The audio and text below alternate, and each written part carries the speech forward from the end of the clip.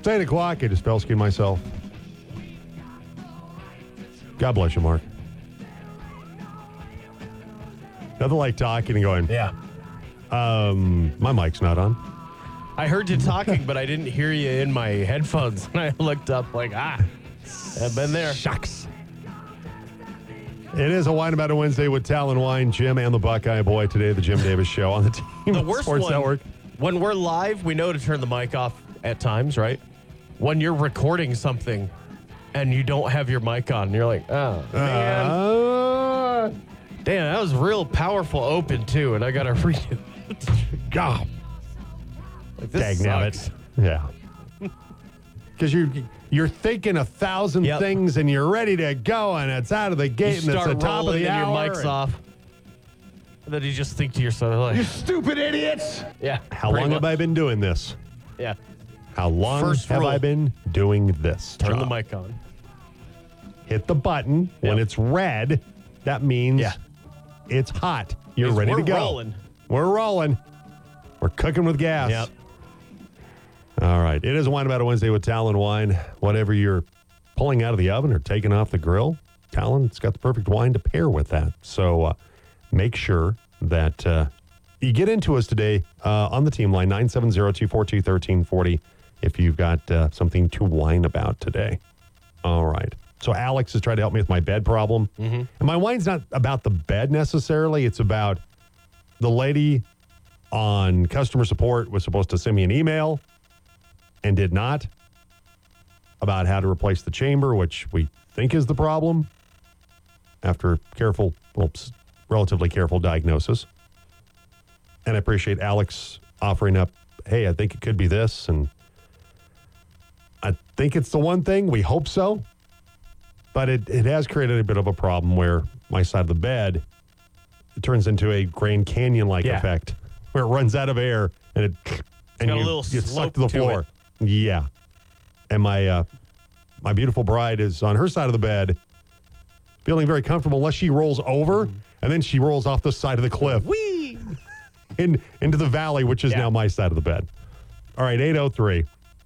So we have a qualifier for Yeah, we Buffalo do. Wild Wings. Jerry? Fury? I've only seen his name written, so I don't know how to pronounce Jere. I believe that's correct. Is but now. You just made the list. Yes. We'll draw that, tomorrow? After the show today? Yeah, we'll probably Somewhere try around to. there? We'll announce it tomorrow morning at Okay. 7. So that's the plan. Right out of the gate tomorrow, we'll announce it at 7.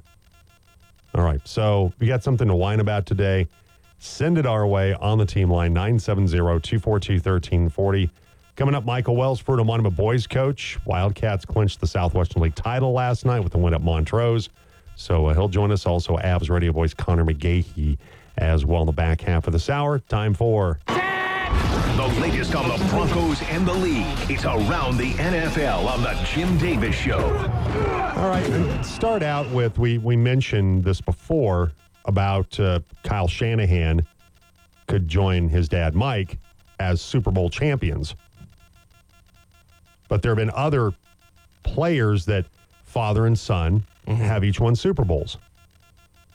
So we'll go with, we'll start out with a guy that most people in Broncos country they still do not love this guy that played quarterback for the Broncos, because he was also given the unenviable task of replacing John Elway.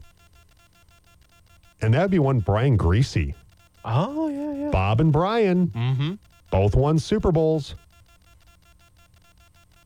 Bob Griese led the Dolphins to 3 consecutive Super Bowls and back-to-back titles. Only undefeated season in NFL history. Brian Griese played in 1 game in his rookie season of 1998, but he won a ring when the Broncos beat the Falcons. So, and Brian Griese, what does Brian Griese do now? Quarterback's coach of the San Francisco 49ers. I knew this. I just, where Yeah, he's is he the at Niners now? QB's coach. Yeah. Ronnie Lott and Ryan Neese. Lott won 4 Super Bowls, and his son was a 4-year starter at UCLA, was with the Bucs in 2002. Neese tore his ACL 8 games into his rookie season, but still got a Super Bowl when the Bucs beat the Raiders. played 7-year career. Emery and Aaron Moorhead. Tight end Emery Moorhead, 2 catches for the 85 Bears and the 46-10 rout of the Patriots. And then 21 years later, Colts wide receiver Aaron Moorhead won a Super Bowl with a victory against his dad's former team. The infamous Prince halftime show was fantastic, but there was the silhouette, if you remember correctly, the part of his guitar. That was the whole point, though. That was the whole point of it. Knowing what I know about Prince. So Emery and Aaron Moorhead, father and son Super Bowl champions. Steve and Zach Diossi. Steve Diossi, linebacker, long snapper for the Giants that beat the Bills in the Super Bowl. Finished with the Patriots. And then went on to work as an analyst on Patriots broadcasts. And then his son Zach went on to play for, where did Zach play? Zach played for the Giants. He was the Giants long snapper who beat the Patriots in the Super Bowl. Mm-hmm. Bruce Davis and Bruce Davis II. Bruce Davis backed up Hall of Famer Art Shell left tackle and won a Super Bowl title in his second season with the Raiders. And then Bruce Davis II was born 20 months after that win, after the Raiders were out of Washington at Tampa Stadium. And so the younger Davis went on to win a Super Bowl ring when he played for the Steelers when they beat the Cardinals in 2009. And then you have the Colquitts. Oh, of course, naturally. Craig, Britton, and Dustin. Yeah. Craig won Super Bowls in 78, 79 with the Steelers. Britton won for the Broncos in 2016. Dustin was the Chiefs punter when they won the Super Bowl 4 years ago. Intrigue. You've got the Longs, Howie and Chris. Howie Long with the win over the Washington Redskins in the Super Bowl. He played for the Raiders. And then Chris played with the Eagles when they won the Super Bowl. Mm-hmm. And there you go. Those are the father and sons that have won Super Bowls, along with, well, possibly, maybe, if the Niners get it done, The Shenanigans. And Christian McCaffrey. Yeah. And a really good piece on Christian McCaffrey, by the way. It's in The Athletic about Christian McCaffrey looking to follow his father's Super Bowl winning footsteps. Because when the Broncos beat the Falcons, Christian McCaffrey was 2.5 years old. And there's the shot of him running around in Miami, wearing his dad's jersey, which is, 8 gazillion sizes too big for him. And Lisa McCaffrey said at one point, in all the hubbub on the field after the game, she lost Christian. She didn't know where he went.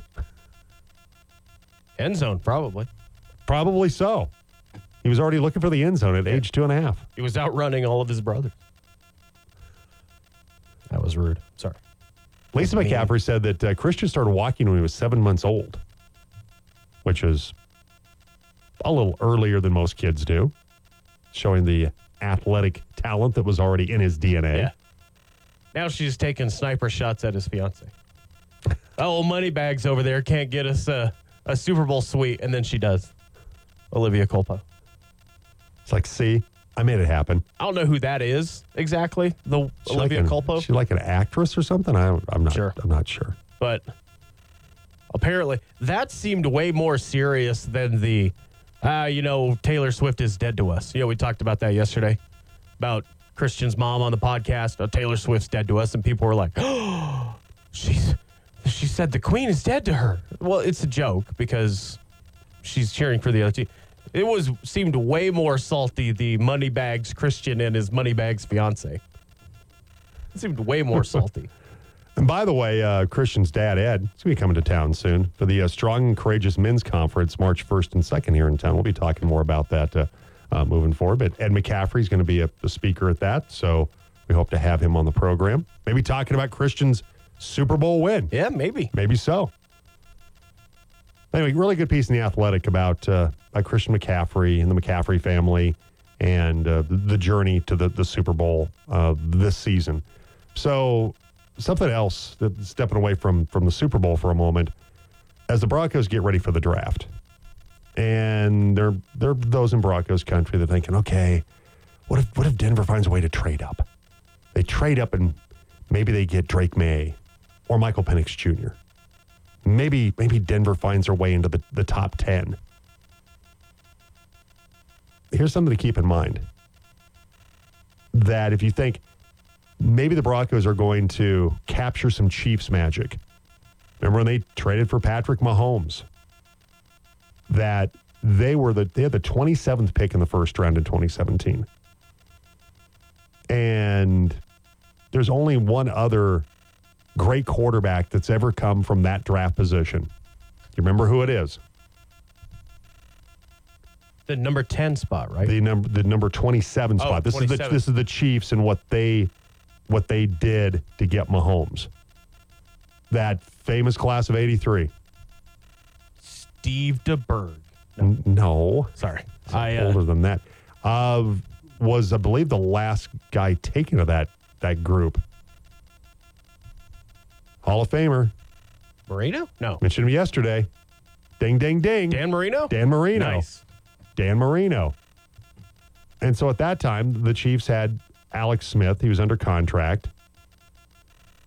But they were kind of looking at maybe we need to go big here at the quarterback spot.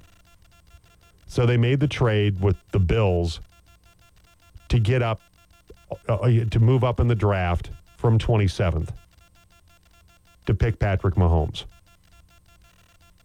So, and all Mahomes has done is, now playing The for greatest of all time. playing in his 4th Super Bowl this Sunday, chance to win another title. That's all he's done. Nothing else. So, teams with the number 11 pick in the 2017 draft, or the team with that pick, was the New Orleans Saints. And so there was some talk with Sean Payton that they were thinking about trying to take Patrick Mahomes. That Mahomes is the best quarterback I'd ever seen on college tape, according to Sean Payton. But the Saints at that time had Drew Brees. But Payton told Brees as the draft began, the New Orleans would take Mahomes if he's still on the board when its pick arrived. When the Chiefs traded up ahead of the Saints, Payton knew it was coming. Here goes the quarterback. And so the Saints would have taken him if he was still available. But the Chiefs, savvy move, they jump up ahead of the Saints and get him. And the Saints still didn't. It wasn't like they had a crappy draft. They had Marshawn Lattimore in the first round, Ryan Ramczyk, Alex Kamara, Trey Hendrickson, 12 Pro Bowls combined, 3 All-Pro honors between those guys. But none of them are Patrick Mahomes. The big takeaway I have from that is throwing as big of a BS flag as I can handle at the best quarterback from college I've ever seen on tape. I don't believe that for a second. I know he's saying that's that. hindsight, because he said that as a Fox analyst, by the way. Yeah. I don't buy that at all. Because there have been some college quarterbacks that have been, unless he's only watched 10 or 12 guys on tape, and they're all from like Baylor and TCU and Iowa State, no offense, Brock Purdy, then yeah, I can understand how Patrick Mahomes. Much offense, by the way. But like, for the Purdy Nation. There was one guy in that room that won the Heisman, and it wasn't Patrick Mahomes. Looking at you, Baker Mayfield. I could say skill set intrigues me. I could see him develop into something special, but yeah. But it was Texas Tech. I mean, best ever. I don't know about that. Watching those games, you're like, wow, this kid's really intriguing. And look at that arm, and where the hell is he throwing that ball? There's a lot of that going on. That Big 12 after dark, Texas Tech versus Texas, and it's 64-61 final. And Mahomes is, he's got like he's playing shortstop yards. and he's sidearming stuff. 8 touchdowns, 4 picks. But wasn't that part of the knock on him too at that time, was that he was unconventional? Yeah. That we're not sure about the mechanics. Throws the ball, drops down. Don't like that. Undisciplined. Improvises decisions. Too much. Yeah. You heard a lot of that about him too. Right. Which is all quarterback I've ever watched on tape means you haven't watched a lot of tape. And I love Patrick Mahomes. I love watching that guy play. There are still some times you're like, don't do that. Don't do that. Okay, it worked out. Don't do that again. Yeah, I wondered, Sean Payton, is that a little revisionist history on his part? I was Greatest gift. If he would have been there. I mean, he's an analyst on the Fox pregame that's covering the Super Bowl that has Patrick Mahomes in it. I get it. It's wrong. It's objectively wrong because if he would have, I would have liked to have seen the comment from him come from back in 2017. Right. Now, Didn't if he said watch that, Drew Brees college film, it's pretty good. you know, Wasn't too bad. guys he had with the Cowboys for a while. Peyton Manning had some college film that was pretty decent. Didn't he watch any of that? You know, like, I want to know the list of the college quarterbacks he's watched. Then we can decide who had the best. Yeah, I'm with you on that. I want to throw the BS flag a little bit. Like, well, that's easier to say Really? when you're an analyst for Fox years and years later, Right. And to see how and you Mahomes, have the Super Bowl that he's in. and to see what Mahomes has turned into, you go, best quarterback I've ever seen. Yeah. So the point of this article is that Sean Payton doesn't watch a lot of film. no, shut up. Oh. Moving on here. Teams have traded up or into the first round to select a quarterback 28 times in the past 30 drafts, going back to 94. Mahomes won 14 playoff games in his 6 seasons as a starter, entering, of course, Sunday's game against the Niners. The other 27 quarterbacks were selected after a team traded up have combined for 36 postseason wins. 10 of those victories, one of the Super Bowl, belong to, do you know who? 10. Quarterback my team and your team, Joe Flacco. Joe Flacco. Selected 18th by the Ravens in 2008 after Baltimore moved up by trading the 26th pick along with 3rd and 6th round selections to the Texans. I forgot they traded up that far to get. Yeah, 8 of those wins, 2 in the Super Bowl, belong to Eli Manning. Number 1 pick of the Giants in 2004 after New York traded the 4th pick and a future first-round pick to the Chargers. Remember, Eli didn't want to go to play for the Chargers. I thought he officially got drafted by the Chargers. According to this, they traded the pick. He did not get drafted. It wasn't an Elway thing because Elway got drafted by the Colts. Yeah. And then they traded him to the Broncos. But they just traded the pick. Yeah. I don't know. I'll have to look that up. According to this, that's what happened. I feel like there's an awkward picture of him standing there holding a Chargers jersey and a Chargers hat. I know what you mean. Yeah, and I kind of had that Maybe vague, that's the Mandela effect. I don't that know. vague recollection as well. So that leaves 18 playoff wins for the other 25 quarterbacks. That's not great. 17 of the 28 quarterbacks who were acquired via first-round trade never won a playoff game with the teams that drafted them, and only 9 of those quarterbacks signed an extension with teams that drafted them before the expiration of their respective rookie contracts. Only 6 of them were. And Ryan, you got Cleveland Jordan Browns. Love of the Packers, Justin Fields of the Bears, Bryce Young of the Panthers. They're still in their rookie contracts. Mm-hmm. Could they end up with extensions? Well, who knows? Who knows what's going to happen with Justin Fields? Yeah. Hey, Jordan Love has a playoff win, though. He He's does. one of those quarterbacks. He does have a playoff win. And 2 trades made from the 12th spot in the draft. Again, the pick that the Broncos currently hold. Give you an idea of the different outcomes. 2018, the Bills moved up to number 7 by taking the Bucks, by trading the Bucks the number 12 pick and 2 second-round picks. Buffalo used that pick to get Josh Allen, who has since led the Bills to 5 playoff wins. One of the better quarterbacks in the league. 3 years later, 2021, the Niners sent the number 12 pick and 2 future first-rounders and a future third-rounder to the Dolphins to get to number 3 to take North Dakota State quarterback Trey Lance, who's now in Dallas. How'd that work? So one worked out really well for one team.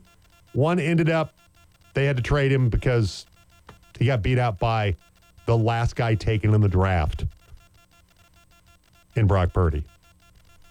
So everybody's like, I got to trade up, need to trade up. And it doesn't always work out well for teams that do that.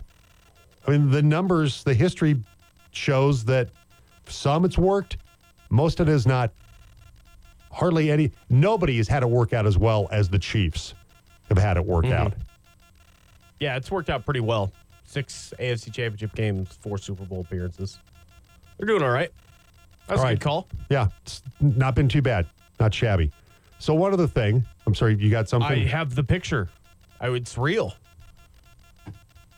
Look at Olivia Manning's face. Yeah, because in the article it says they traded the pick. So yeah, because he's holding the jersey. Not happy. And Olivia Manning does. Oh man, she looks even less happy than Eli. Yeah, she's got bitter beer. Arch face. is just kind of like, okay. Arch is like, hey, 2 of my boys taking number 1 overall. He's happy. Because I'm like, I remember that Yeah. photo because I remembered her face. Like, she was not happy. Yeah, because like you said, it's one of those, you hope it's not a Mandela effect. But Right. it's like, yeah, I thought they drafted him. The cornucopia on the Fruit of the Looms logo. Exactly. Okay, one other thing that the Broncos, I haven't seen an official announcement yet of the hiring of Pete Carmichael to be the offensive assistant for the Broncos. That Pete Carmichael's going to team with Sean Payton once again. Carmichael was his OC. Now he's going to be an offensive assistant with the Broncos after the Saints parted ways with him. That Mike Kliss, unofficial mouthpiece of the Broncos, 9 News, says that Carmichael's hiring could lead to Taysom Hill possibly coming to the Broncos. That Hill's a Peyton Carmichael Frankenstein creation that they came up with.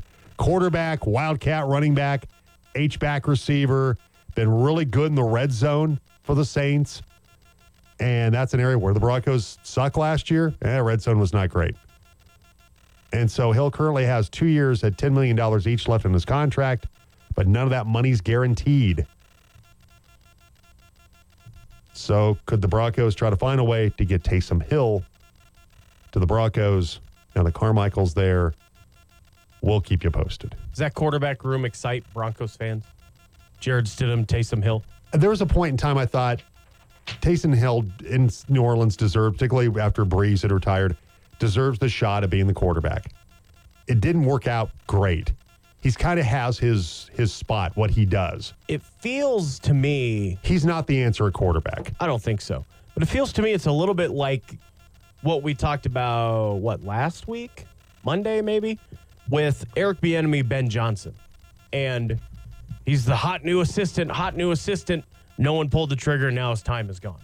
It kind of feels that way with Taysom Hill. Like, I agree with you. As soon as Drew Brees left, there was a time, sink or swim with this guy as the quarterback. They didn't do it. And now I feel like that ship has kind of sailed. But I think what he does, though, he's really good in the red zone.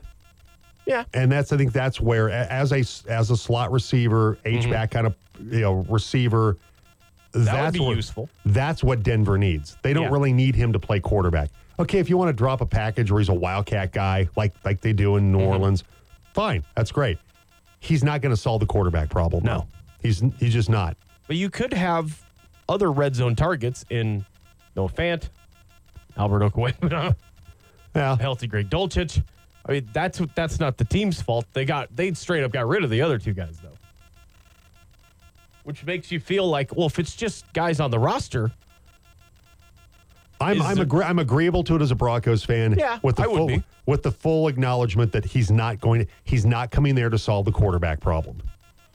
Because he had that chance. Right.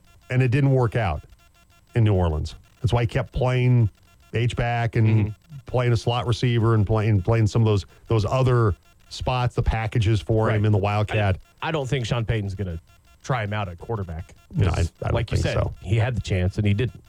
Probably either he could be that's a nice way of dealing with your emergency quarterback situation. He's already on the roster. He's going to get reps there. Yeah. He's your third guy.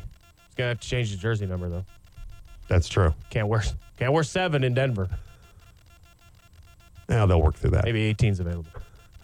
No, I don't think so. 8:24. So Wine About It Wednesday with Talon Wine. Something you want to complain about today, send it to us on the team line, 970-242-1340. We'll take a break. We'll come back, and they're the champions once again of the Southwestern League. And Fruita Monument boys basketball coach Michael Wells will join us next to talk about it on the Jim Davis Show. It's a good show. Probably the best show around. The Jim Davis Show on Colorado's sports leader, The Team. Talking Fruita Monument boys basketball with Coach Michael Wells on The Jim Davis Show. And Michael Wells brought to you by the Rick Nelson Agency and American Family Insurance. For a free comparison, call this team of licensed professionals at 970-241-0078. Michael Wells, coach of the Southwestern League champion Fruita Monument boys basketball team, joins us. Good morning, Michael.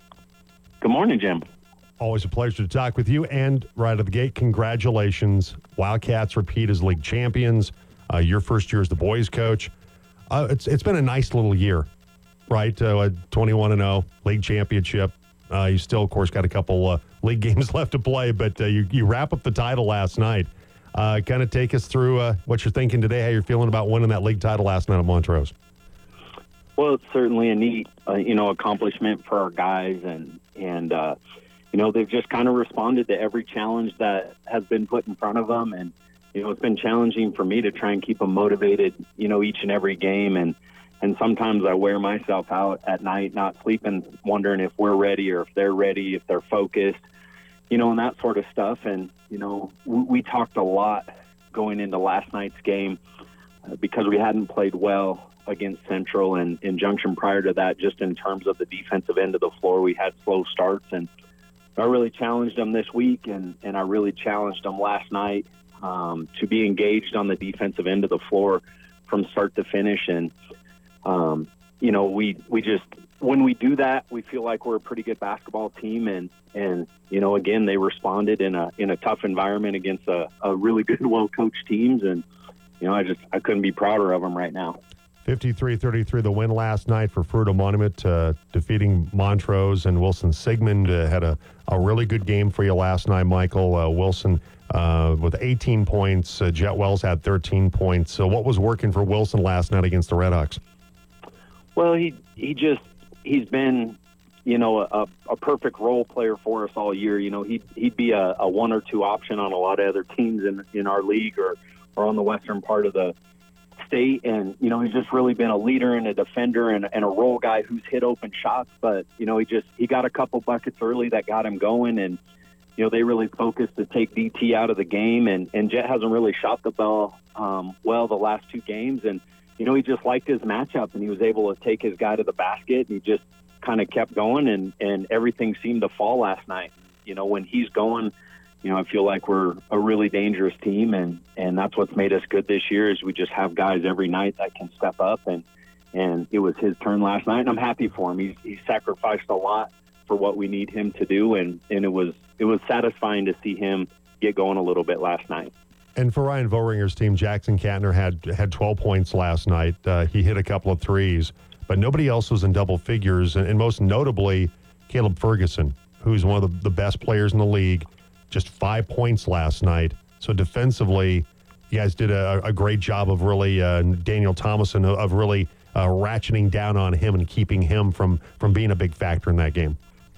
100%. We know he's who makes them go, and he's a phenomenal player. And we were just really focused both times we played him, in particular last night, that, we had to have good ball pressure on the passer. That made it tough to get into him. We wanted DT to be in front and good help side on the backside. And, if he catches it on the block or, anywhere around the basket, he's just so good. And so you got to make those catches difficult. And that was part of the game plan to take him out, because we felt like if we could do that, some other guys would get their points, but we just didn't think that there was another option that could go off for enough to beat us. But, we had to take him out of the game. And, DT was great. Aiden Tuning got some minutes on him. Max played a little bit on him, and just really a collective team effort held him down, and that was a big key for us to win there. Fruita Monument boys basketball coach Michael Wells joins us, champions of the Southwestern League after winning it last year. And, of course, Michael in his first year as the Wildcat boys head coach. Well, what does this mean for you as a coach to win the league championships with the Six as a girls coach, now as the boys coach? Dave Fox had similar success as well on the girls and boys side at Fruita Monument. And when you're talking about Dave Fox, that's a pretty legendary coaching figure around here. Kind of a cool thing to throw yourself into that conversation with, of course, winning league titles in both coaching the boys and the girls. Yeah. I have a ton of respect for Coach Fox. He's someone that I have come talk to our program, on occasion throughout the course of the year. I think he's a great guy and a great coach. And, I definitely don't even put myself in that conversation. I got to hang a couple banners on the other side of the gym before that. But, I really try not to focus on me. I'm happy for the guys for what they've overcome. I've got a great staff with Mark and Blaine and Coach Hott and those guys coming over to kind of put things together. It allowed us a bunch of continuity to do what we do. And, I'll think about those things maybe down the line, but, I just appreciate seeing the guys succeed. And, the thing I told them last night after the game is it's a great accomplishment anytime you can win your league or that sort of thing. But, we've got other goals in place, and they were really subdued last night. I mean, there was not much celebration, for this. And, they have their eyes set, on hopefully being able to, complete an undefeated regular season. And we want to play in the Coliseum and have a chance to hang that banner on the other side. And so, we're still focused on some of that stuff. And, it all starts with a really good Central team that gave us fits on Tuesday of next week. And so we're going to take today off and spend a little time together as a team, off the court. But then it's back to work, focusing on finishing this thing out. As you mentioned, you finish things up with Central and Durango, and you go to Central Tuesday night. You referenced the last time you faced them with the 62-49 victory, where you had three guys in double figures. Max Orchard with 23, Daniel Thomason had 22, Jet Wells had 10 in that victory. What needs to be different this time around, though? Because I think most people look at that and go, "Oh, that sounds like a pretty solid win for your basketball team." What things need to be different this time around against John Sudanich and Central than that last meeting, Michael? Well, we've got a guard. Horrid is being nice in describing how we were on the defensive end of the floor to start the game, and really to finish. And yeah, we had three guys in double figures, but so did they. And they're a really explosive group that is probably one of the few teams we match up with over here that likes to play fast like us, and they're capable of it. We just didn't do a good job containing them off the dribble. And I just didn't feel like we were engaged on the defensive end for most of the game. We had a couple of runs, that were able to extend a lead and allow us to win, but, at their place and they get shooting and streaky and that sort of thing, and they've got some good players. And we've got to mimic last night's defensive performance against them, to be able to continue doing what we're doing. Fruita Monument boys coach Michael Wells with us on the Team Sports Network.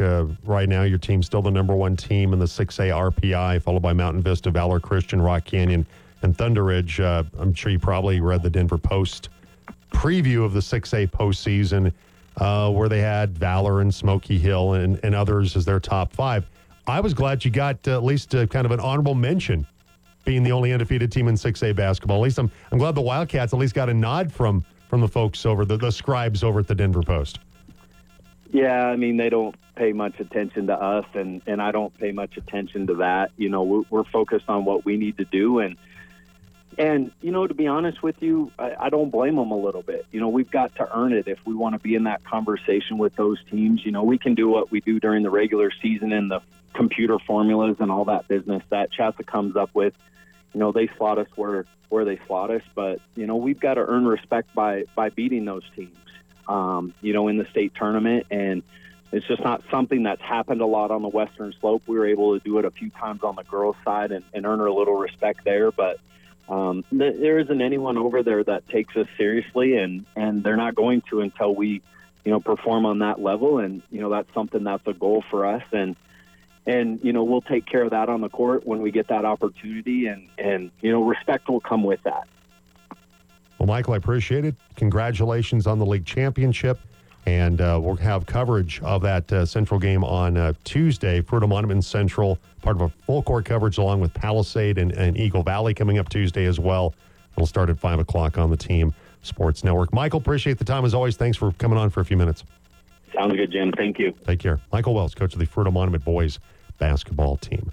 All right, 8:37. Jim along with the Buckeye boy. And I believe it's time to get somebody else qualified for a Buffalo Wild Wings big game giveaway. What is that? All right, so the drill is this. You've already been texting in. Fifth texter, put your first name, your last name on the text and B-dubs to 970-242-1340. And the fifth texter gets qualified, by the way, for a table for six, 50 wings of Buffalo Wild Wings for Sunday's game, and the Buckeye boy. Yeah. Okay, it's a table and 50 wings, and you're just going to you're just going to be there. So Medium spicy. you don't have to talk to him if you win. It's okay. You don't have to. You don't have to. You get to. No. Anyway, The people love me. I endear myself to them every show. Some you do. I'm sure that some feel that way about you. So, Karen. People love me. Karen. Yeah, She tolerates me a lot. So, find out fifth texter. She has to deal with me at home. Yeah, maybe it's, yeah. I guess depends on which day, Yeah. right? She'll also be there. Oh, and the missus will be Yes. there as well. So 970-242-1340, fifth texter, you get qualified. Once again, if you've already qualified, don't text in. You're in. We'll drive in multiple texts. Same deal. Only counts as Yep. one. So don't waste your time texting in 30 times. Only one text will count. Send it to us right now, 970-242-1340. And talk some Avs hockey with Connor McGahey coming up next on The Jim Davis Show. Good morning, gentlemen. What are the haps? The Jim Davis Show on Colorado's sports leader, The Team. Talking Avalanche hockey with the voice of the Avs, Connor McGahey, on The Team. And with us right now, radio voice of the Avalanche, Connor McGahey. Top of the morning to you, Connor. I'm not even going to try to do an Irish accent as well as you do, my friend. Not even When I was told that we were getting Tullamore Dew as a new sponsor on the Altitude Radio Network, I was like, oh, I got this. This one's in the bag. You got it covered. I'm all over this one. This is your wheelhouse stuff for Connor McGahey. Yeah, I sent the first time I was like, because I asked Alan Baca, who's our home engineer, I said, for the first read, I said, should I do it in the accent? Should I do it? Should I do it? He goes, yeah, go for it. I said, all right, well, I may be fired, but here we go. Here we go. And so I texted Kevin Schock, your program director, afterwards, with just the, like, yikes, emoji, the all teeth, like, ee! And he's like, no, that was great. I was like, okay, woo. See, He did that one more time. Yeah, exactly. So I had a chance at the affiliate game to meet Kevin. And, yeah, Kevin's a guy that I could see him leaning hard into that, going, yeah, Connor, do that again. He just seems like he's that kind of guy. Exactly. Like, he's the, he's the all publicity is good publicity type of guy, you know what I'm saying? So, Sure. which is good, which is really good. Listenership on Altitude Sports Radio is way up, obviously, and that attitude has a lot to do with it. So yeah, no, it's I don't think it has anything to do with an Irish accent, but maybe I like to think it does.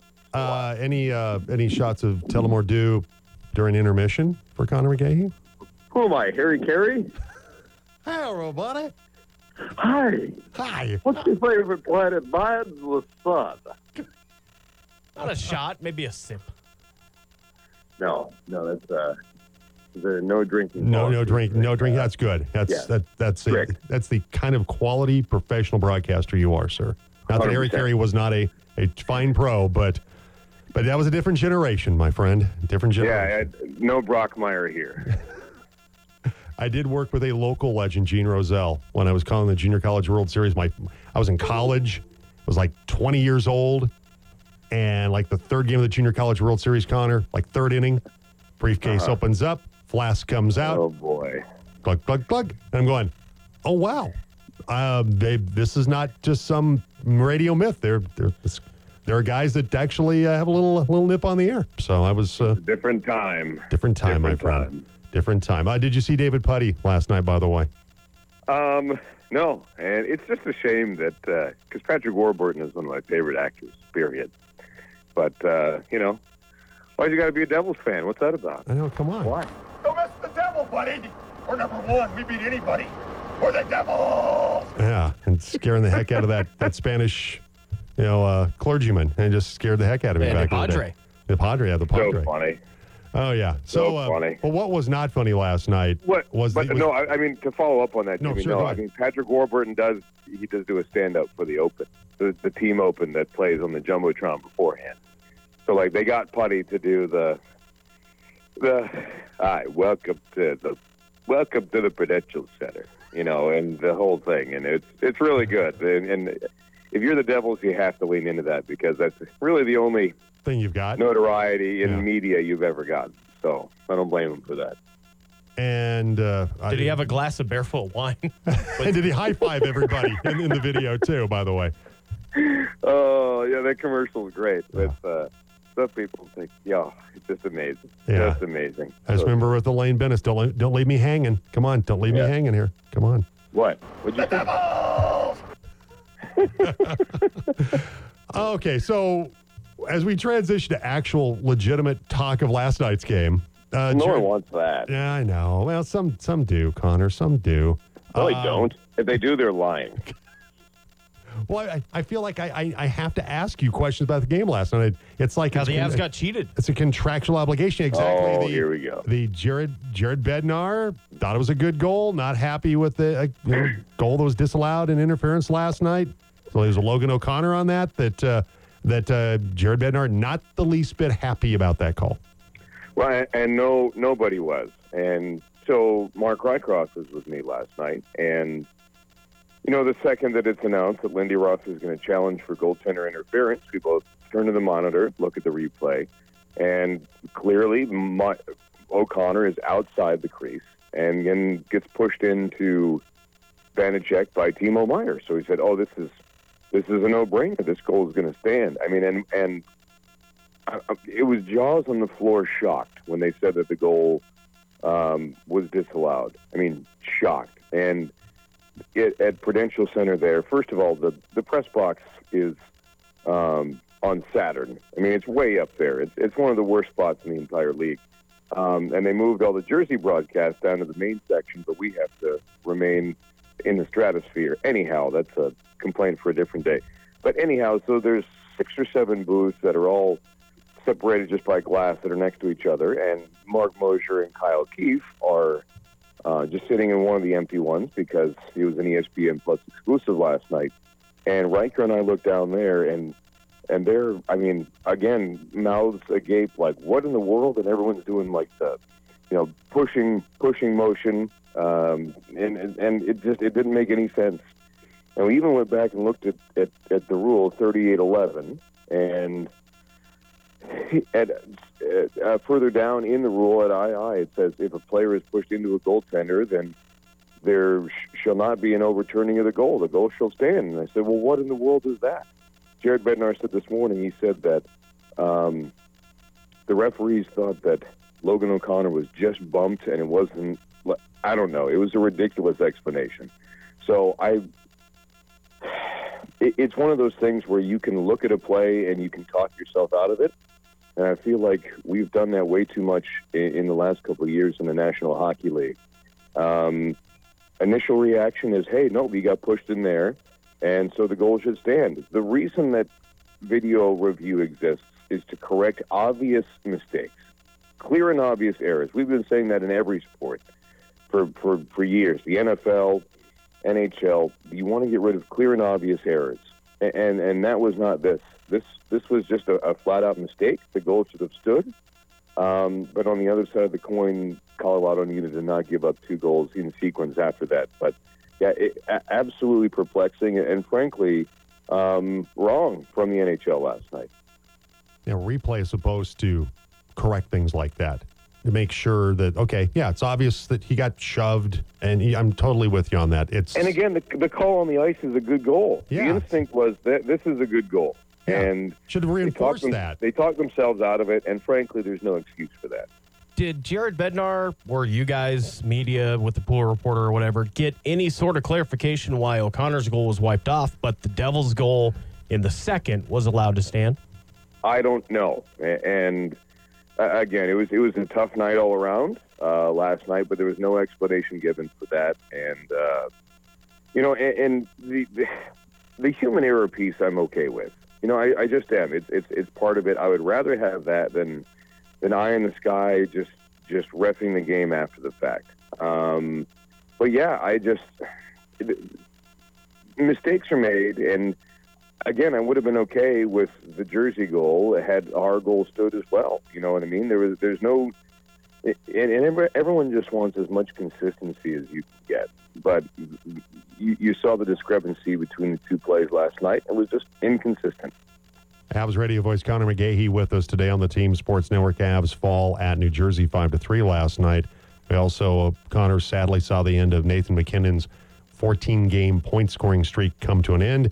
11 shot attempts last night. Had some really good chances, but held off the score sheet just, the second time in the last 35 games. That shows how red-hot Nathan MacKinnon's been.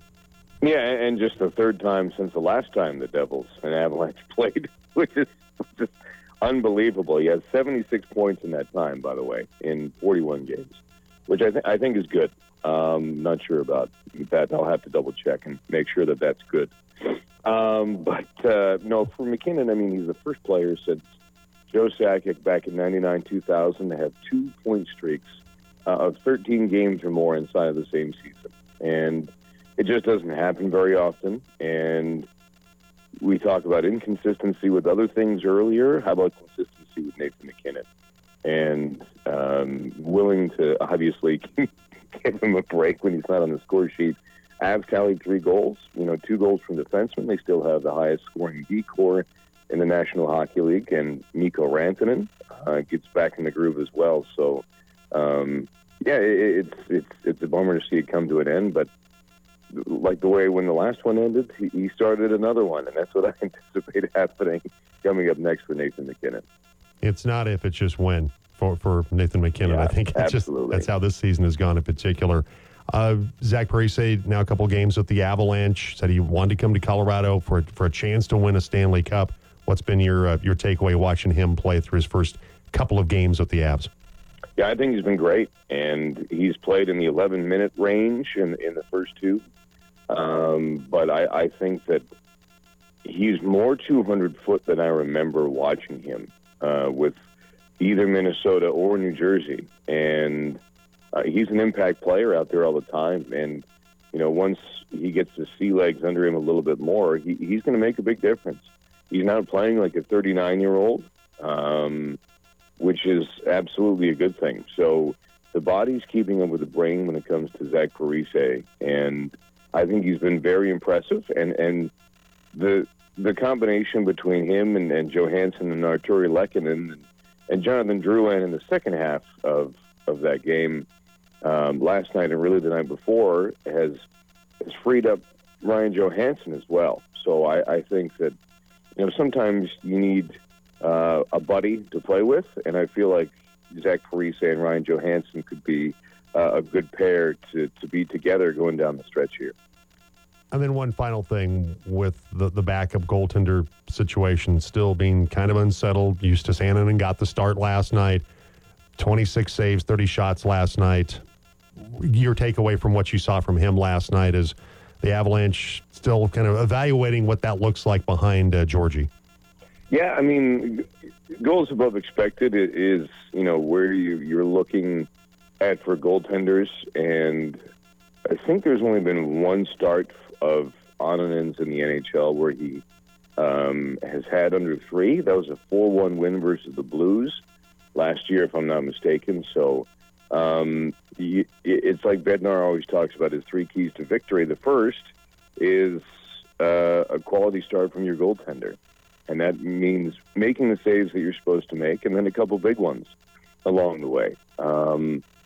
Probably would have liked to have had one of the 2 that went in for Jersey. The John Marino one, I know that some people are on Nathan McKinnon for not lifting the stick of Marino, but still, maybe that's a save that you need your goaltender to make. But it's a fluid situation for the Avalanche, and you don't want to absolutely hammer your starter, even though he likes to play in the net. But I mean, they're cognizant of personal preference and and the health aspects and of a goaltender and monitoring what they can and can't handle. The good news is the second half of the schedule, the 31 games remaining for the Avalanche, you only have 3 back-to-backs left. And you have a lot of sequences where you have game, 2 days off, game day off, and then 2 days off after that. So the rest schedule is lining up for a lot of Georgiev starts. You don't want him to be fried once the playoffs begin. But it's in a place right now, excuse me, for the Avalanche where they can have Georgiev play, but they'll keep all options open internally probably and externally here for the Avs. Hey, Connor, always appreciate it. Enjoy a little day off today. Avs at Carolina tomorrow. Always appreciate the time, my friend. You bet, boys. See you later. Take care. All right, Connor McKay. The devil, buddy. We're number 1. We beat anybody. We're the devil. Maybe a little tell him or do today for Connor, perhaps. We'll see. All right,